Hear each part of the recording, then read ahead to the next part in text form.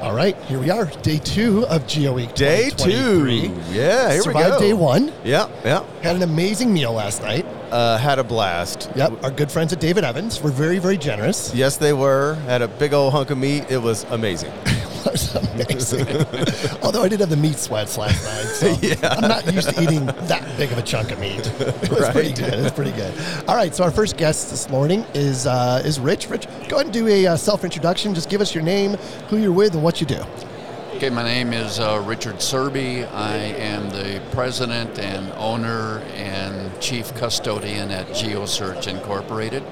I started business in June of 1988, and since then we have specialized in the geospatial sciences exclusively. Wow. So we grew up with what's now called an industry.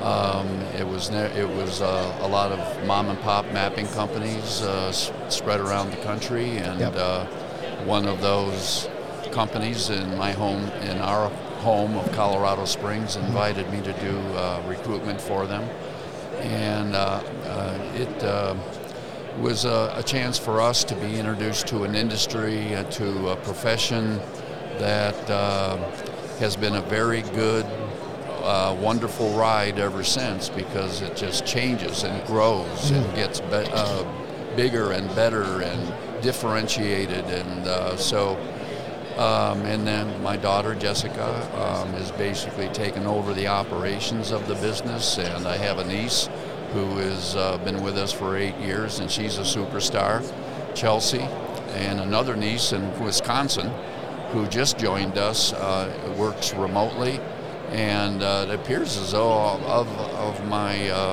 female relatives, they are just all really great, wonderful, smart people. You really looked out there. Success breeds success, right? But I do have to note one real quick thing. Yeah. Basically a recruiting company, Yeah, we do personnel recruitment. But for the company itself, you really didn't go too far out of the family bubble to recruit for the family. Well, even though that's what you specialize in. I was alone for 10 years. Oh, wow. Okay. I operated alone for 10 years, and then my daughter, who was doing sales for a radio station in Colorado Springs, and was very successful at it, called me and said they have sold the radio station, and it's very apparent that we are going to be replaced by other people. And I said, well, I am very busy right now. Do you want to come and help me? Yeah. And she just took off like a rocket ship, Yep. It was like second nature to her. So, Yep. and then Chelsea after that, and Liz in Wisconsin. And then I added a male recently, 6 weeks ago. And he's only 63 years old, 10 years younger than me. So I said, you are the young hunk. The spring chicken of the group. You're the hunk, the hunk of love, now. Awesome. And so you need to, get on your spurs and get out there. And so they're wandering the floor right now. Oh, wow. Oh, nice. Cool. Recruiting? Yes. Actually just introducing us to businesses that we perhaps were not aware of before, reacquainting ourselves with people that we have worked with before, and saying hi to those who we are working with presently. So it's just a matter of us getting to know especially those companies that didn't exist a few years ago when this was normal again, this kind of gathering. Yeah. And then it went away for a while, and now everything seems to be back to where it should be. Yep. Before we go any further, we'd be remiss if we didn't thank Richard and GeoSearch for their support of the Geoholics. They are a new friend of the program this year. Absolutely. We are excited and very thankful for your support. Absolutely. And I've been, for the last 2 years, I'm like, why do we not have a geospatial recruiter as a friend of the program? It's just like the perfect match, for what we're doing and the exposure that we're providing, the outreach that we have. We're just really excited to have you on board. Well, we appreciate it, and I was a radio guy as a young man for about 3 years in my hometown at an FM station that I think went from here to the fire hydrant. But it was fun. Awesome. It was a lot of fun. So I kind of get a kick out of this. That I'm back in radio. There you again go. Sure, yeah. For 15 minutes. Yeah, right. So, like, what inspired you to be a geospatial recruiter? I mean, it's kind of an odd thing. What did you see? Gosh, back in 1988, that make you think it was a really good idea? It wasn't a good idea at all. It wasn't even my idea. I was housed as a career coach. I was working with individuals who were trying to make decisions about what's ahead for me, whether they were 18 years old or 48 years old. And at the same time, I housed myself with a recruiter, and had been introduced to a vice president of a mapping company called Analytical Surveys in Colorado Springs, which was owned and operated by a very highly intelligent person, John Thorpe. And he, this vice president, George Southard, said, we are really experiencing difficulty finding qualified people in photogrammetry and this new thing called GIS. They said, do you think you could help us? And he explained in cartography language what it is they needed, and I said, no, I don't think I can help you because I haven't understood a word you've said. But he said, would you be willing to come in and meet the owner of the company and take a nickel tour of what we do and how it operates? And so I did that. And so I said, okay, I'll take a shot at it. And they sent me home with a stack of technical journals. And so the learning curve was straight up. And so I had to learn language and acronyms and how things fit together. And I was successful in finding people for them. And so they became an unbroken retained client for 12 years straight until the company was sold. And about 75% of the people that worked there came through my office. And then I had been calling around the country, and all mapping companies were experiencing the same problems. And so I began to just add surveying and mapping companies as clients, and still doing it. Wow. So I guess it's maybe the same question, but what makes you good at what you do, and what separates GeoSearch from other firms that are out there that do the same thing, essentially? Well, there are no others that do the same thing. Okay. Because not very many. A lot of recruiters now sort of understand what GIS is. Well, there's a lot more to it than just GIS. Yeah. There's a whole lot of components to it.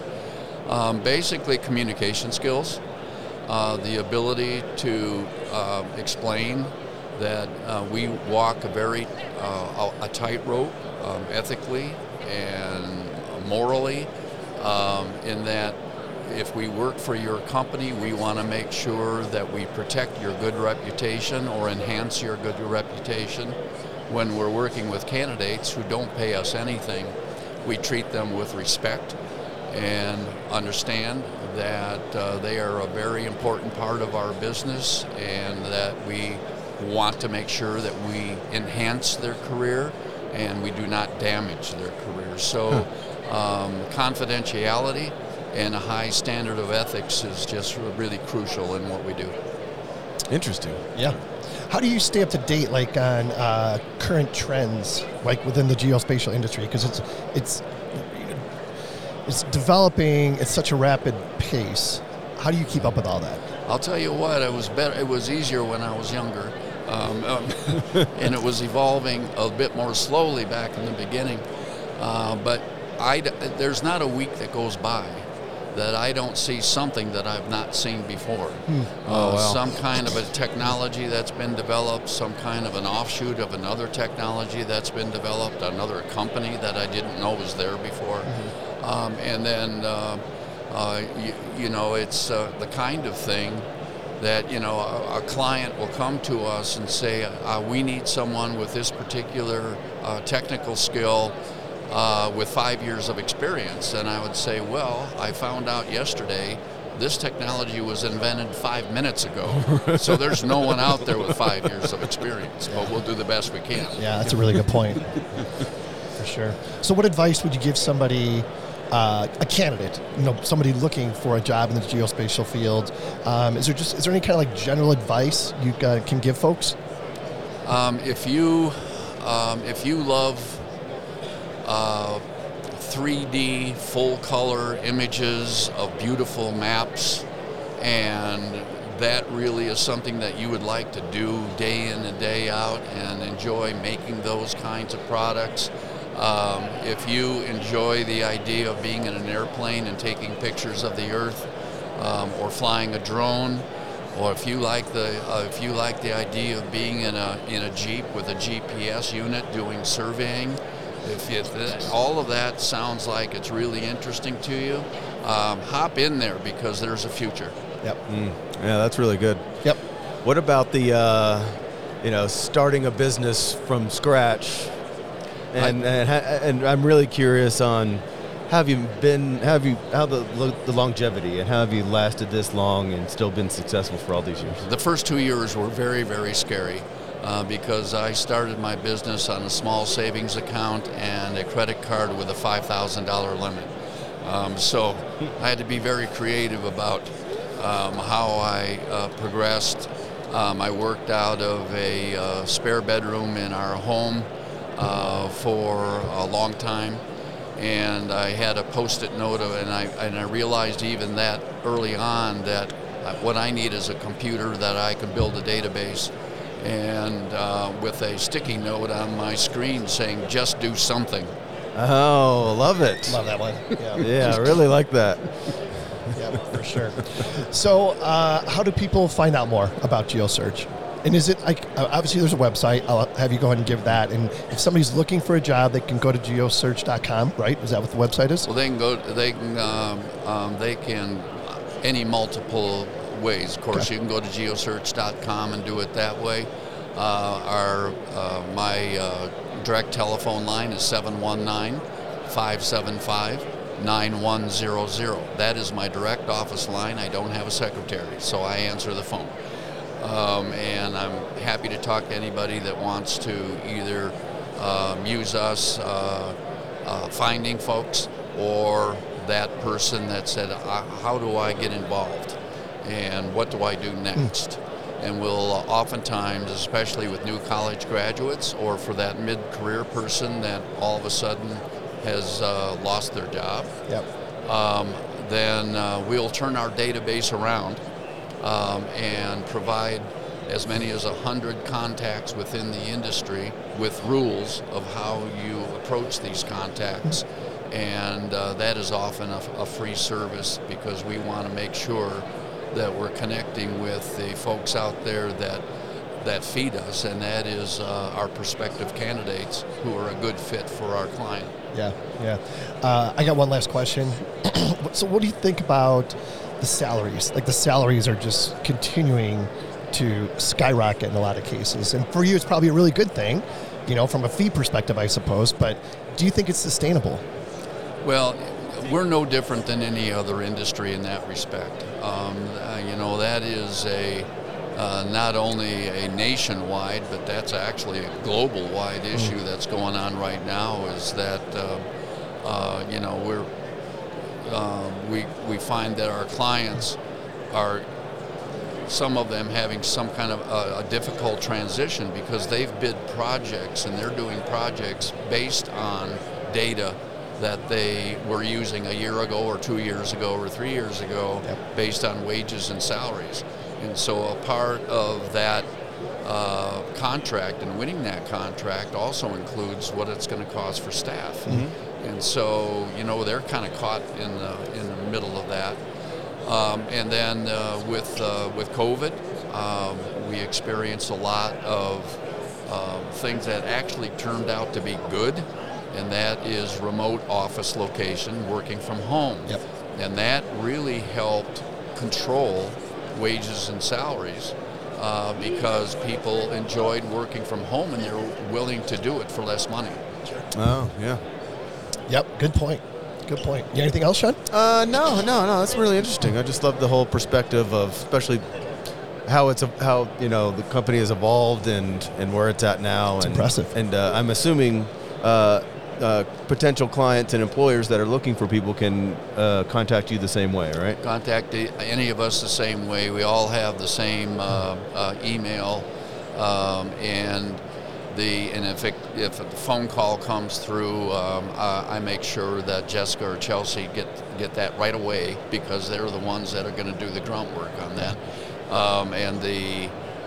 In terms of how the business grew, I'll tell you, it's a matter of I will not fail.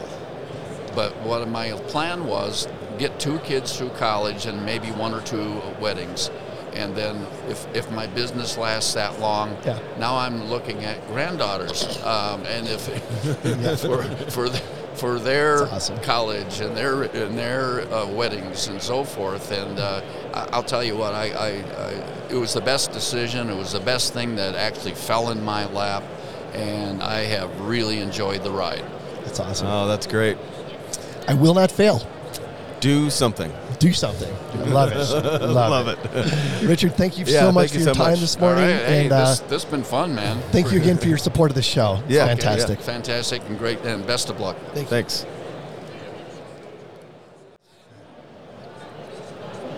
All right, we're back. We are back. My voice, hopefully it holds out the next couple days.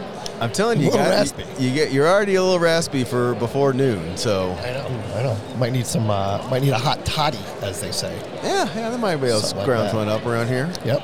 All right, but we have a guest with us. Yep. Let's focus on him. We're going to let him introduce himself. Why don't you just give us your name, who you're with, what you do, just some general information. Marc Bellncula. Let's see, I'm with myself. I'm an artist. Awesome. Okay. And I use, GIS, GNSS, technology in my artwork.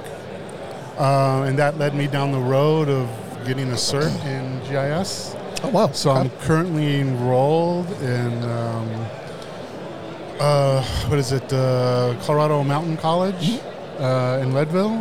And then I'm getting my cert, my GIS cert there. Cool. Nice. I'm in my last class. I'm in my remote sensing class, so I'm kind of in the proper place. Yeah. For here, download the data. Okay, great. Oh, where does the data come from? Oh, all these crazy machines. Yes. There's plenty of crazy machines around here. Crazy machines. I couldn't believe it. And even like some of the software these guys are running, it's like, running like this around the corner. There's these guys doing this live LiDAR demo. It's amazing.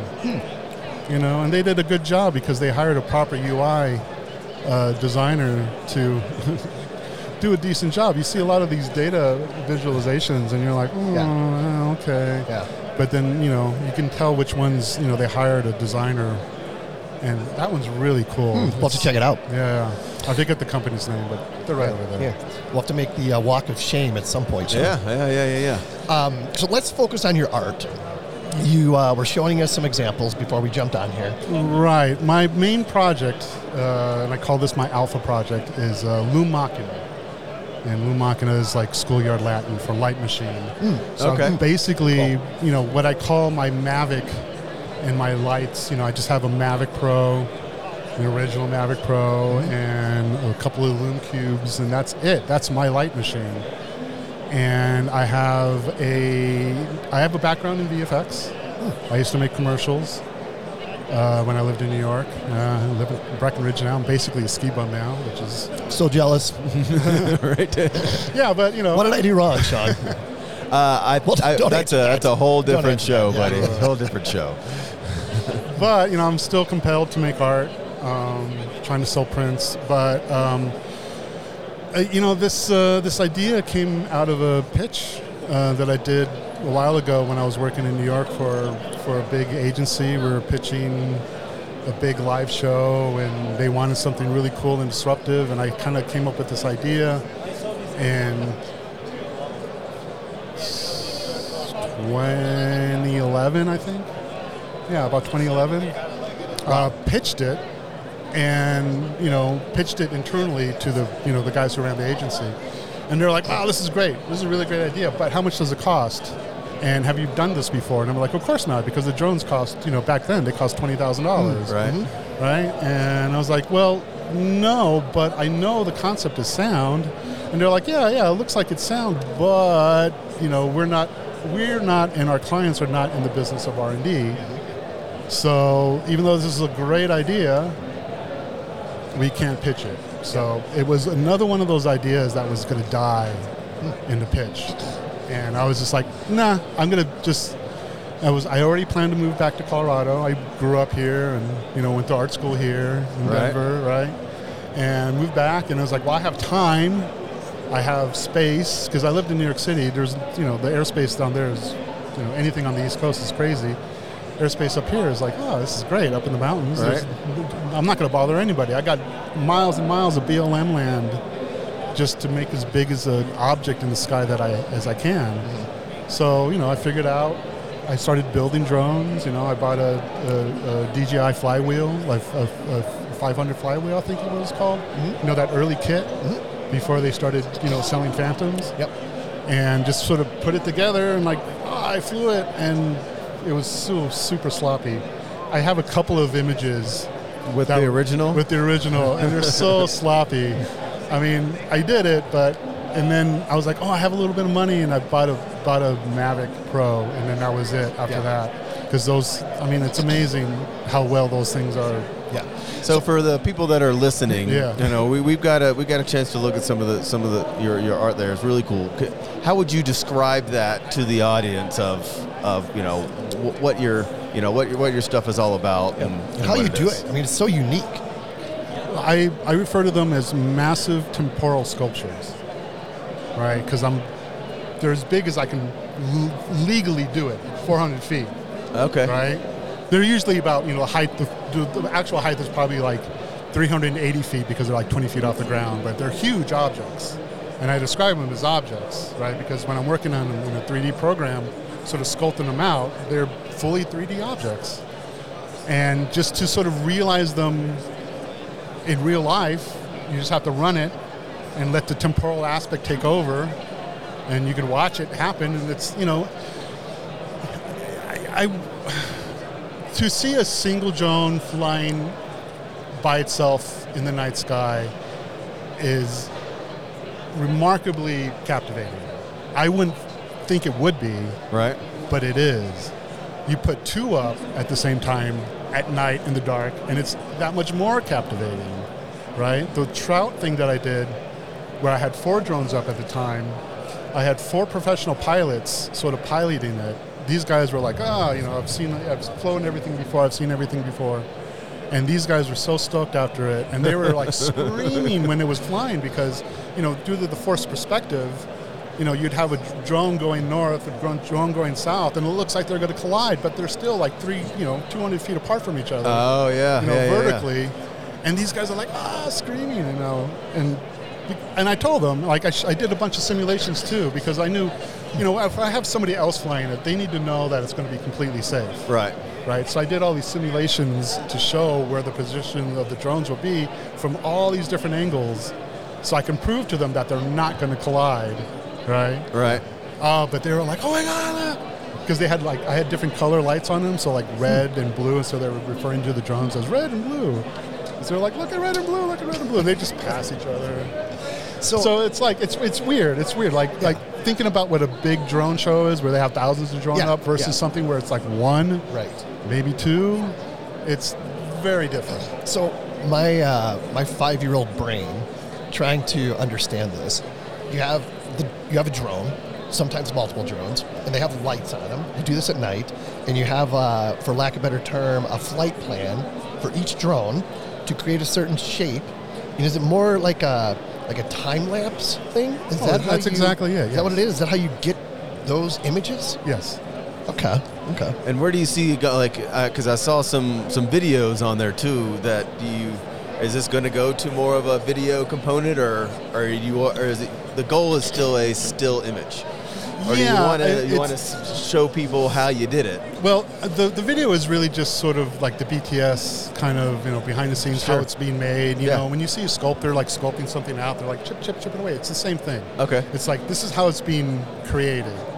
But here's the image, and the image is really just the document of the sculpture in its position, in its place. Okay, right? yeah. Because it's not really, it's about the shape of, whatever the piece is, right? I do a lot of abstract shapes, but I also do like script, and also, like the trout, there's a thing that looks like a thing, right? Mm-hmm. So there's like 3 different types of work, but it's not just that, it's not just the shape of it, it's about where it's placed and positioned as well. So it's sort of, I do a piece for a very specific spot, and then that piece that's it for that piece. It's over.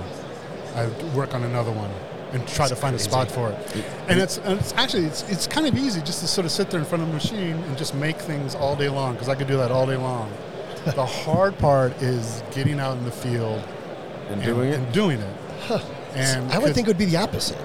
But it's not. No, it's interesting. Because it's cold at night in the mountains. And, I gotcha. And I'm usually doing it by myself in the dark.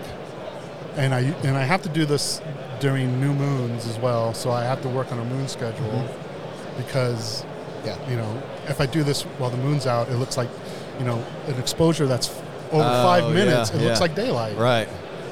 So it's weird. Those pictures look weird because it looks like daylight, but there's still stars in the background, and it's confusing. Yeah. So I work where it's like as dark as possible, and up in Park County in Colorado, it's very dark up there. How long does a typical piece take to? How long are you out there at night? So I will do extensive daylight testing. Like I'll fly it in the daylight just to make sure everything works. And then I usually go to the location, fly it again during the daylight, just to make sure that I'm not going to hit anything or just whatever. I'll just throw it up again just to make sure everything's cool. Yeah. And then I'll just sit there and wait for it to get dark, and that takes like 3 to 4 hours. So I'll just sort of sit there and wait till it gets dark. I'll take a bunch of test exposures. I know how long my exposure is at that point because I do all the daylight tests. Oh yeah. So this takes 8 minutes. So I'll sit there and start taking 8-minute exposures until it's dark enough. As soon as it's dark enough, then I start running the flights. And I'll run it as many times as I can to get as many exposures as I can, and I'll just pick the best one. Oh, cool. It's so hard to explain. You have to see this. So hopefully when people listen to this, they're going to reach out. Where do people find you? How can they see this imagery? Lummachina.com. How do you spell that? Lume. So you get the Machina, Machina, right? Okay. Lummachina.com. I'm on Instagram and Facebook and all that stuff, but if you go to lummachina.com, there's links to all of that in there. Okay. All the links to everything that you'd ever need with Lummachina is on lummachina.com. But all the hot stuff's on Instagram. So. Okay, yeah. Follow him on Instagram.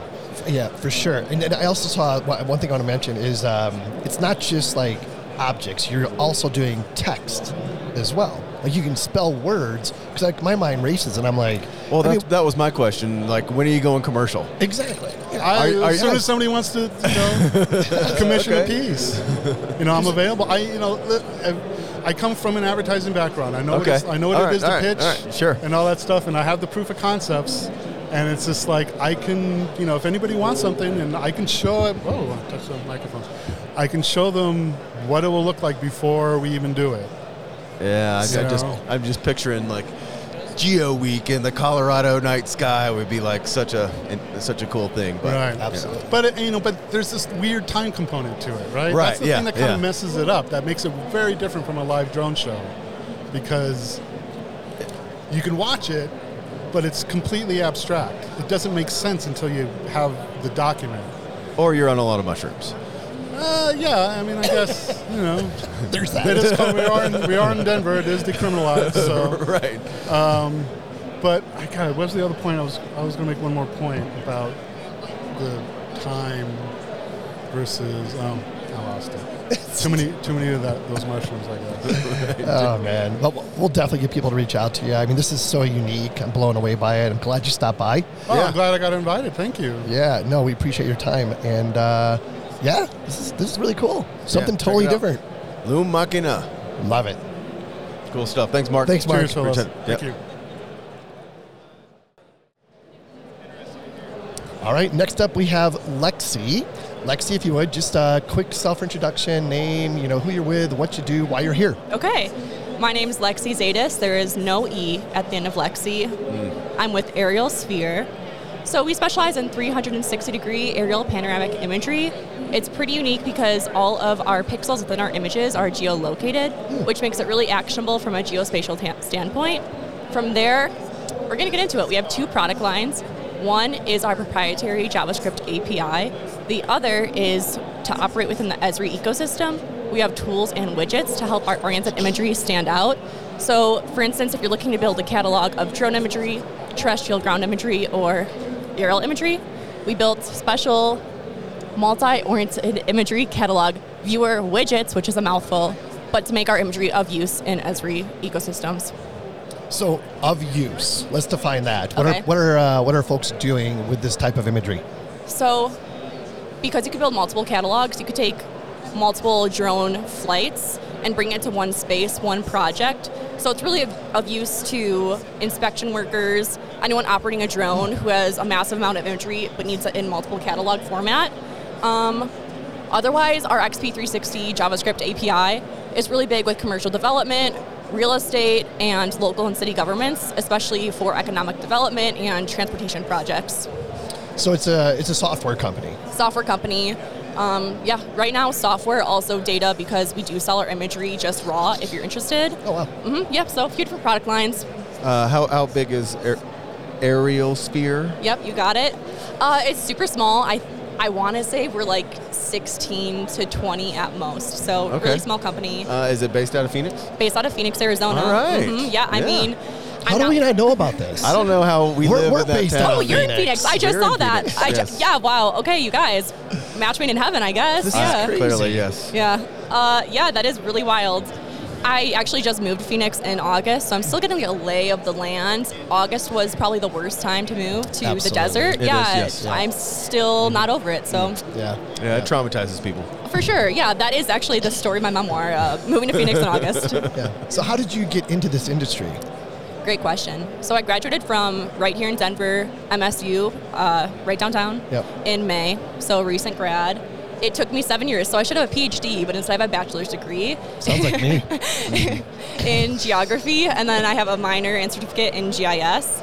Honestly, cool. I just kind of stumbled upon it from my geography classes and realized GIS is wicked cool. Oh, yeah. I mean, if you heard Jack from Esri talk earlier, he gets it. Yeah. Oh, yeah. So, rockstar. Yeah, so that's kind of how it all happened. I just stumbled upon it. Cool. Yeah. So what do you do for this company? What's your job? Yeah. So. Oh, hey, there's Nick. Yeah, that's Nick. I'm a sales engineer, so I work obviously on the sales team, given the title. Also a little bit with the product team. Just kind of in the mix of it all. Since it is such a small company, everybody wears a lot of hats given the day, which I think makes it more interesting. So I like being a part of the startup environment for that reason. Yeah. Yeah. Super cool. Nice. Can I ask you two a question? Well, we haven't been asked any questions yet, but... How did I know this was going to happen? Spin the table, if you will. How did you two get into podcasting, especially about geography, geospatial, GIS? Okay, fair enough. Fair question. Thank you. I should be able to answer this one. You should. So I'm a professional land surveyor, and I've been working in the survey mapping industry for 30 plus years. About 3 years ago, a buddy of mine and myself, we podcast fans. Joe Rogan, my idol, and he was a big podcast fan as well. And we're like, hey, poking around, there's no podcast for surveyors or geospatial or anything like that. So we're like, hey, let's start a podcast.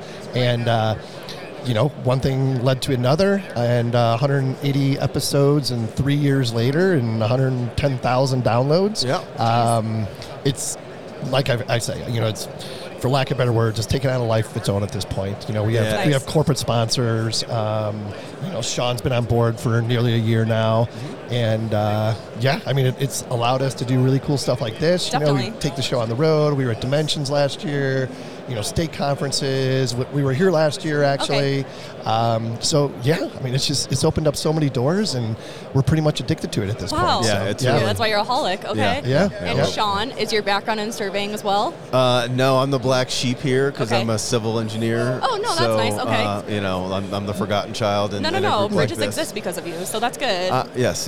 But there's a lot of Kent and I work at the same firm, so there's a lot of lateral interest, and I'm slowly inching in an engineering geotechnical perspective to the geoholics. Okay, I love it. Wow. Yeah. Question for you. Okay. Before this gets out of hand. So how do you, like the files that you guys are generating or that are generated with your software, how are those files? Are they huge files? What does the file management look like? Great question. So I wouldn't really call them files as much as our imagery, which is in a spherical format when it is uploaded to our API or our dashboard. It's all stored in AWS. That being said, you could access our database through our JavaScript API. And the file sizes, I actually don't really know. So to make the sphere, you have 4 images that we bring in-house and stitch into one image. The sky, we just put that bad boy in using Photoshop, I'm not gonna lie to you. So the images are stitched in-house. So I guess you would be looking at one of the cube faces and how large of a file format that is. Yeah. That's an answer I don't know, unfortunately. Oh, that's fine. It's just always a challenge, like managing the data. That is the biggest challenge. So funny you say that. Going back to the Esri ecosystem, we just came out with a web app to help manage data. So drone flights are really big, inspection's huge. When you have all this imagery coming in after a flight, like thousands of images, what the heck do you do with it? Where do you put it all? So we came up with a solution for that, where you just drop a file, drop your folder into what we call our OIC wizard. Pretty badass name. And then it takes only a few minutes to upload into Esri's cloud. So we came up with a solution for other people to get their images quickly. Yeah. I think Lexi has officially set the record for using acronyms. Yes. There's a bunch of them flying around. Yeah. I got kind of lost there. Yeah. OIC, Oriented Imagery Catalog, for those of us who do not know. Oh. Yeah, there yes. we go. Yeah. So how do folks find out more about this? Super cool, super unique. Thanks. Yeah, it is. It is really cool. And if you're interested, you should contact me. My email is alexandra.zades@AerialSphere.com, or just go to AerialSphere's website. But yeah, I think since we are a startup, we're always looking for partnerships and getting exposure out there. Yeah. But we're operating in a really unique space, and I think 2023, you could quote me here, will be the year of oriented imagery. So those OICs will be of use. Love it. Are you guys social media? We're getting more of a social media presence. We just got a TikTok, so it's pretty big for us. But yeah, we have Instagram. We're on LinkedIn. I would definitely follow our LinkedIn page. And I think we do have a Facebook as well, if you're still on there. Yeah. I don't know what that is. Yeah, Facebook is dead to me. No question. Anything else, Sean? I did have a question, and I was curious about. We talk about culture a lot, company culture and being in a startup. Yeah. Go in a little bit about, what it's like being, working at AerialSphere and the culture of the company and how it's evolving. Sean, no one's ever asked me that before. That's a really good question. Hey, not just a pretty face over there. I know. Not just looks here. Thought? So, like I said, graduated in May. Before that, I was working in the service industry, bartending, serving. So this was kind of me putting my resume out there as much as possible, knowing I was going to get my degree. And when I got accepted to AerialSphere in August, I was drawn to it because of the startup atmosphere. I knew of the ecosystem a little bit, it being fast-paced. Like I said, you wear many hats, so you learn a lot. Also, because it's so small, you feel comfortable asking anybody any questions at any time of the day. Sometimes it could be intimidating talking to developers, for instance, and I don't want to feel like I'm taking up too much of their time. But at AerialSphere, at least, I feel really comfortable bothering them for literally anything, even if it's just to see how their day is. Nice. So I really like that. It's a family company as well, and it really does feel like a family. Everybody is really close. So just the amount of skills that I'm gaining from the questions that I'm asking and the freedom that we have. Our President, Susie, is really encouraging of us all getting as many skills as possible. and if we want certifications or licenses, going out there and exploring that idea. So I think I landed at the right place at the right time in my life. It really sounds like it. Yeah. That's awesome. And who are your typical clients? Yeah, so clients, I mean, if you're looking, we're looking. But our company is founded by some real estate investors. So real estate was really big for us. We actually started with that in mind. So we mass captured the United States, capturing the 70 largest MSAs first. Metropolitan statistical areas, for those of us who don't know. Yeah, you're very welcome. Because it was brought to our attention that for real estate and for real estate development, that's huge. So yeah, we had a backbone in real estate. From there, commercial developers, land development, all of that good stuff came on board. So real estate was our big fish that we had to fry. And from there, that's kind of how we started getting into Esri. We're a new partner, just a year deep. So we're looking forward to seeing what's going to come out of that. That's awesome. Nice. Yeah. That's cool. I think there's going to be more to this conversation after. I have a after feeling. This. Well, Yes. I we're think there's some neighbors, connections. apparently. So Yep, yeah. definitely. And I just realized that guy that walked by, I know Nick. Come on. Yeah. You know Nick? I do. Oh my For God. Personally. Oh, really? Yeah. He's a Interesting. friend of a friend. Oh, my goodness. We've hung out. Be honest, Oh he my can't hear. goodness. He can't hear us. That's Do you like crazy. him? Do you like him? He's great. You know, Nick's the best. Nick is the best. This conference has been super fun. What are you talking about? Of course he can hear us. We are recording this. So funny. Well, Lexi, thank Yeah, you for yeah, your Lexi, time. thank you so much. guys. It's been really Yeah. interesting. What a Yep. nice time. Great energy. Yeah, yeah. Okay. Enjoy the rest of the week. Thanks. You too. Thank you so much.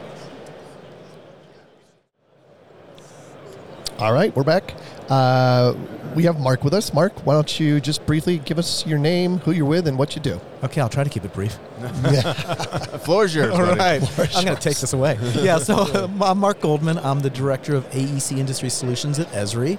Been at Esri for about 3 years after a pretty long career at the intersection of construction and technology. A long time ago, I studied civil engineering and architecture, but realized that technology was more fun than sitting in front of a board, drawing and drafting and trying to put together drawings for imaginary projects. So I got bit by the tech bug early on, left school, started a CAD consulting business way back in the day.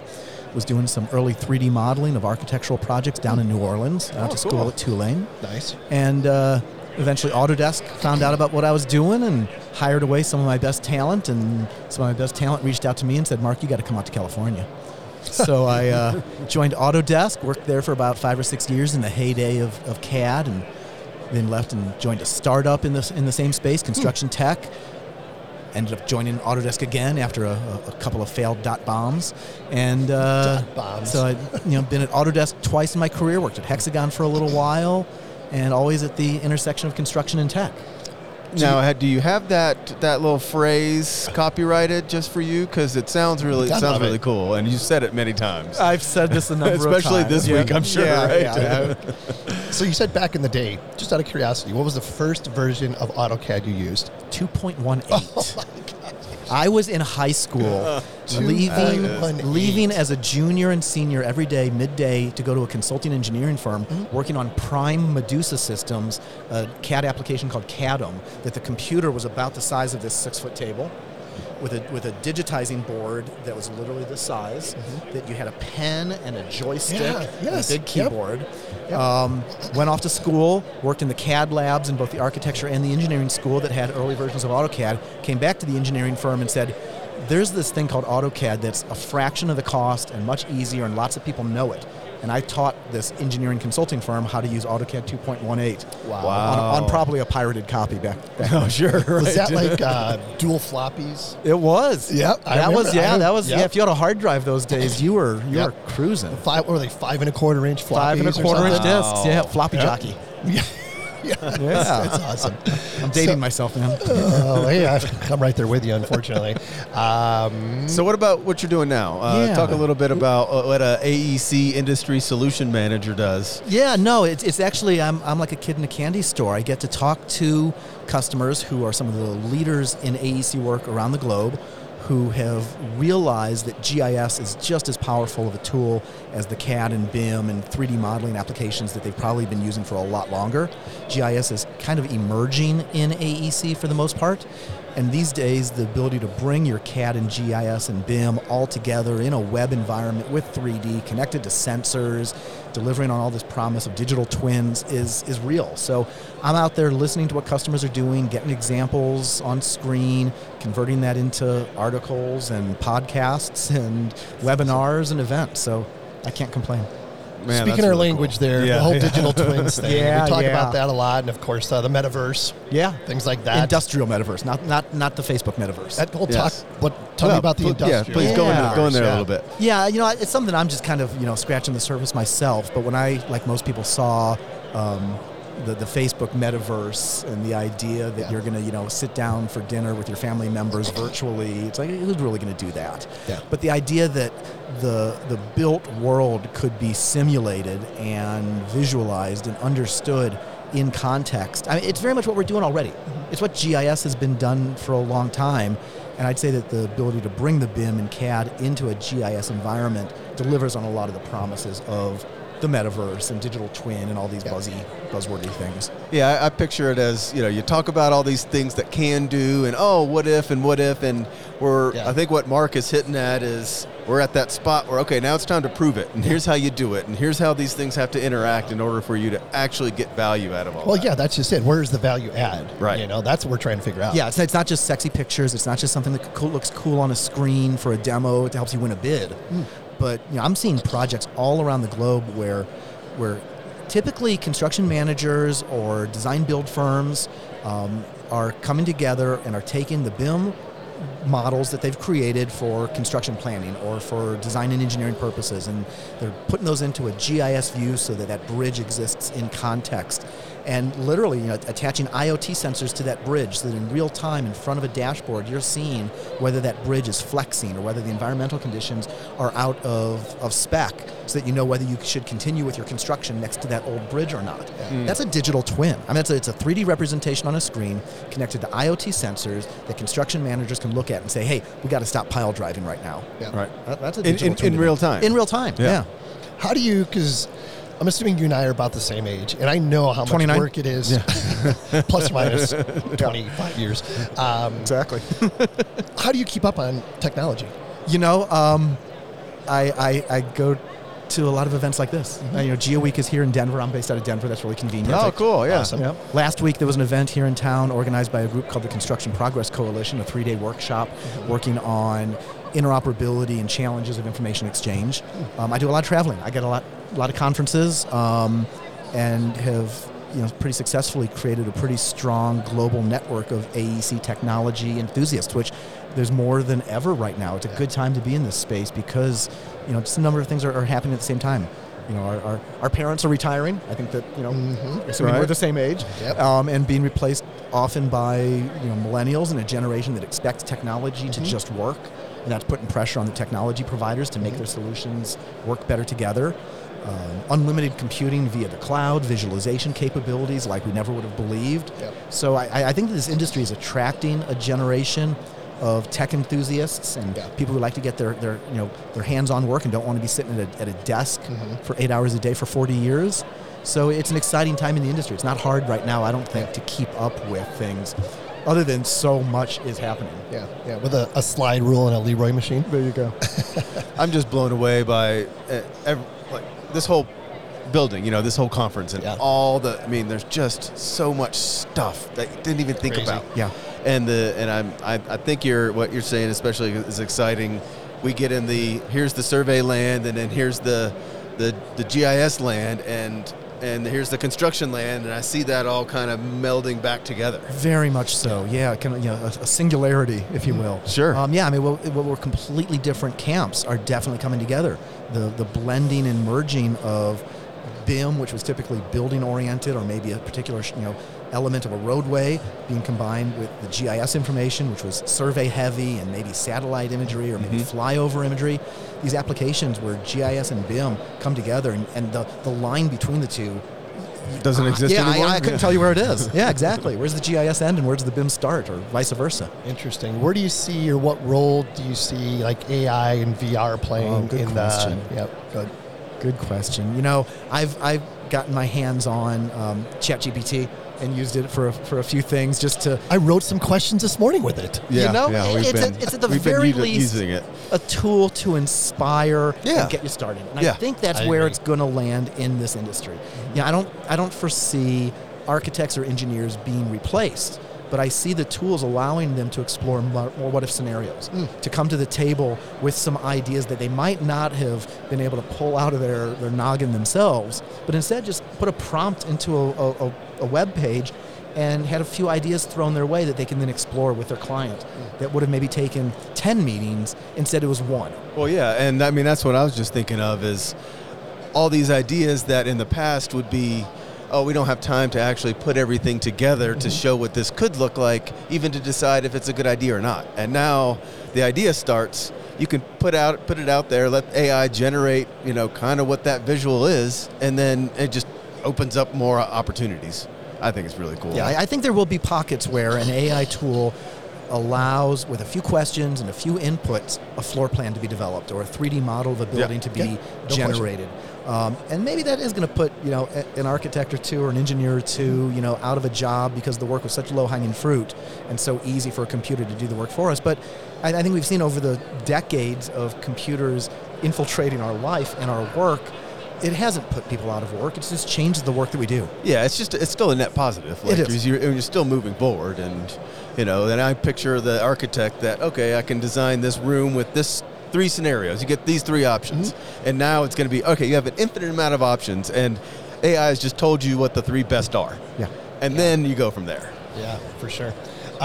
So talk about life at Esri. What's it like working for Esri? It's really great working at Esri, and I'm not just be a big flag waver of the corporation, but it's nice to work for a company where your tools and solutions and software are really being put to good use. Jack this morning did his keynote, and he tells a really visionary picture of all these amazing capabilities that we have, and that it's up to our generation and next generation to improve upon the world that we've been handed. And Esri solutions do that. I mean, we're not just producing drawings and models for the sake of a bridge to be built, and we're not just producing software so that someone can write an article for a newspaper.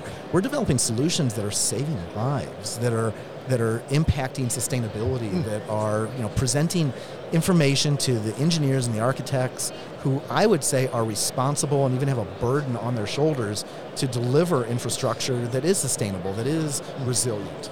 And our tools do that, and that's kind of cool. It helps, you get out of bed in the morning and roll out and know you got some drudgery during the day, but you can look at some of the things your company's doing and really feel good about it. Yeah, that's cool, yeah. What's an example of how these solutions are saving lives? Well, if you in the last few years saw a map that showed how COVID was spreading, or vaccines were available, or where hospital beds were located, that was based on Esri, almost guaranteed. The map that everyone used, that Johns Hopkins map that started out as a little research project by a couple of grad students, turned into a site that was literally tapped on 1.4 trillion times. That 40% of the population got exposed to that. And that's just one example. Anytime there's a natural disaster, whether it's what just happened in Turkey with the earthquake, or the Loma Prieta earthquake many years ago, or wildfires in California, Esri has a team that immediately we throw our software and throw our expertise. We put together templates and solutions for those people who are trying to do good, and then we say we'll figure out the commercials afterwards. And not a lot of companies come to the table when tragedy strikes the way Esri does. Our good friend Keith Masbag, he on his episode mentioned that we're in a geospatial moment, which I love that. What are your thoughts on that? Oh, completely. I mean, you walk around now, you're looking at your phone. How many times do you call up a map, whether it's to find out where the restaurant is or how to get home from the convention center at night or for whatever purpose? So we have become so dependent on location data. And that's just, day to day as individual consumers. And then at a professional level, I think there's just an expectation now, certainly in the engineering world, that you're not going to open up a screen that's going to be blank and you're going to start putting lines down on that screen that represent where your road goes or where your building's going to go. You want context. You want to know and need to react to where are the economic impacted zones so that you're not plowing a highway through it, and where are the hospitals, and where are the schools, and where are the rec centers so that we can put up a low-income housing environment in the right place. Right. So, yeah, we're definitely at a place where geography and location come into our professional world, certainly mine, in the AEC space, more so than ever. Yeah, absolutely. And I really see as from an engineering perspective, like you just mentioned, the starting of the design process is not just a blank piece of paper and a marker anymore. You start with a map and a whole bunch of information, and you use that to design, and there's no blank slates anymore. And that's really cool. Well, yeah, I mean, we have more information and more data available to us than ever in history. It's incredible. Yeah. And every day it's just getting more robust. Yep. And you can see here, I mean, the number of companies who've either got AI in their name or who are doing image processing, data processing, putting information into context for their clients is really exciting. Yeah. I like the fact there's, it used to be everybody had like 3D in their name. Yep. Now it's 4D. I see Velocity 5D over here. What? I don't even know what 5D is. We got to talk to somebody over there. Yeah. We need to figure out what that 5th D is. Cost. Is it? Yeah, 3D is X, Y, and Z. Yeah. 4D is time. Yeah. 5D is cost. And Huh. I could keep going on. What's 6D? Yeah, really. 6D is often facilities management or sustainability. Those two get switched in often, yeah. Interesting. Yeah, the BIM world. You got to immerse yourself in the BIM world, man. We've been talking Ds for a long time. To a point of exhaustion. That's great. Hilarious. What else you got, Sean? I don't know, Mark. What about you? Anything else you want to get out there? Just that it's a great time to be in this AEC tech space. I know that you guys, it's kind of a little bit on your tangential to surveying, but for a long time, that's what GIS was to AEC professionals. Yep. GIS was something you asked someone else to work on. Yeah. And nowadays, if you've got a team that's working in CAD or BIM and working on infrastructure, they better have access to some GIS tools, some digital surveying capabilities in their toolbox right next to their slide rule. Yeah, for sure. Right. So, Mark, best way for folks to reach out to you? LinkedIn? Yeah, LinkedIn is great. Yep. I'm always on LinkedIn. I'm finding myself messaging through that as much as anything these days. So personally, I'm on LinkedIn, Marc Goldman. Yep. And then to find out about Esri and what we're doing, esri.com/AEC. Awesome. Cool. Awesome. Well, thank you for your time, Mark. Yeah, it's been really great. fun. Yeah, Appreciate enjoy the it. week. Good talking to you. Take care. Yep.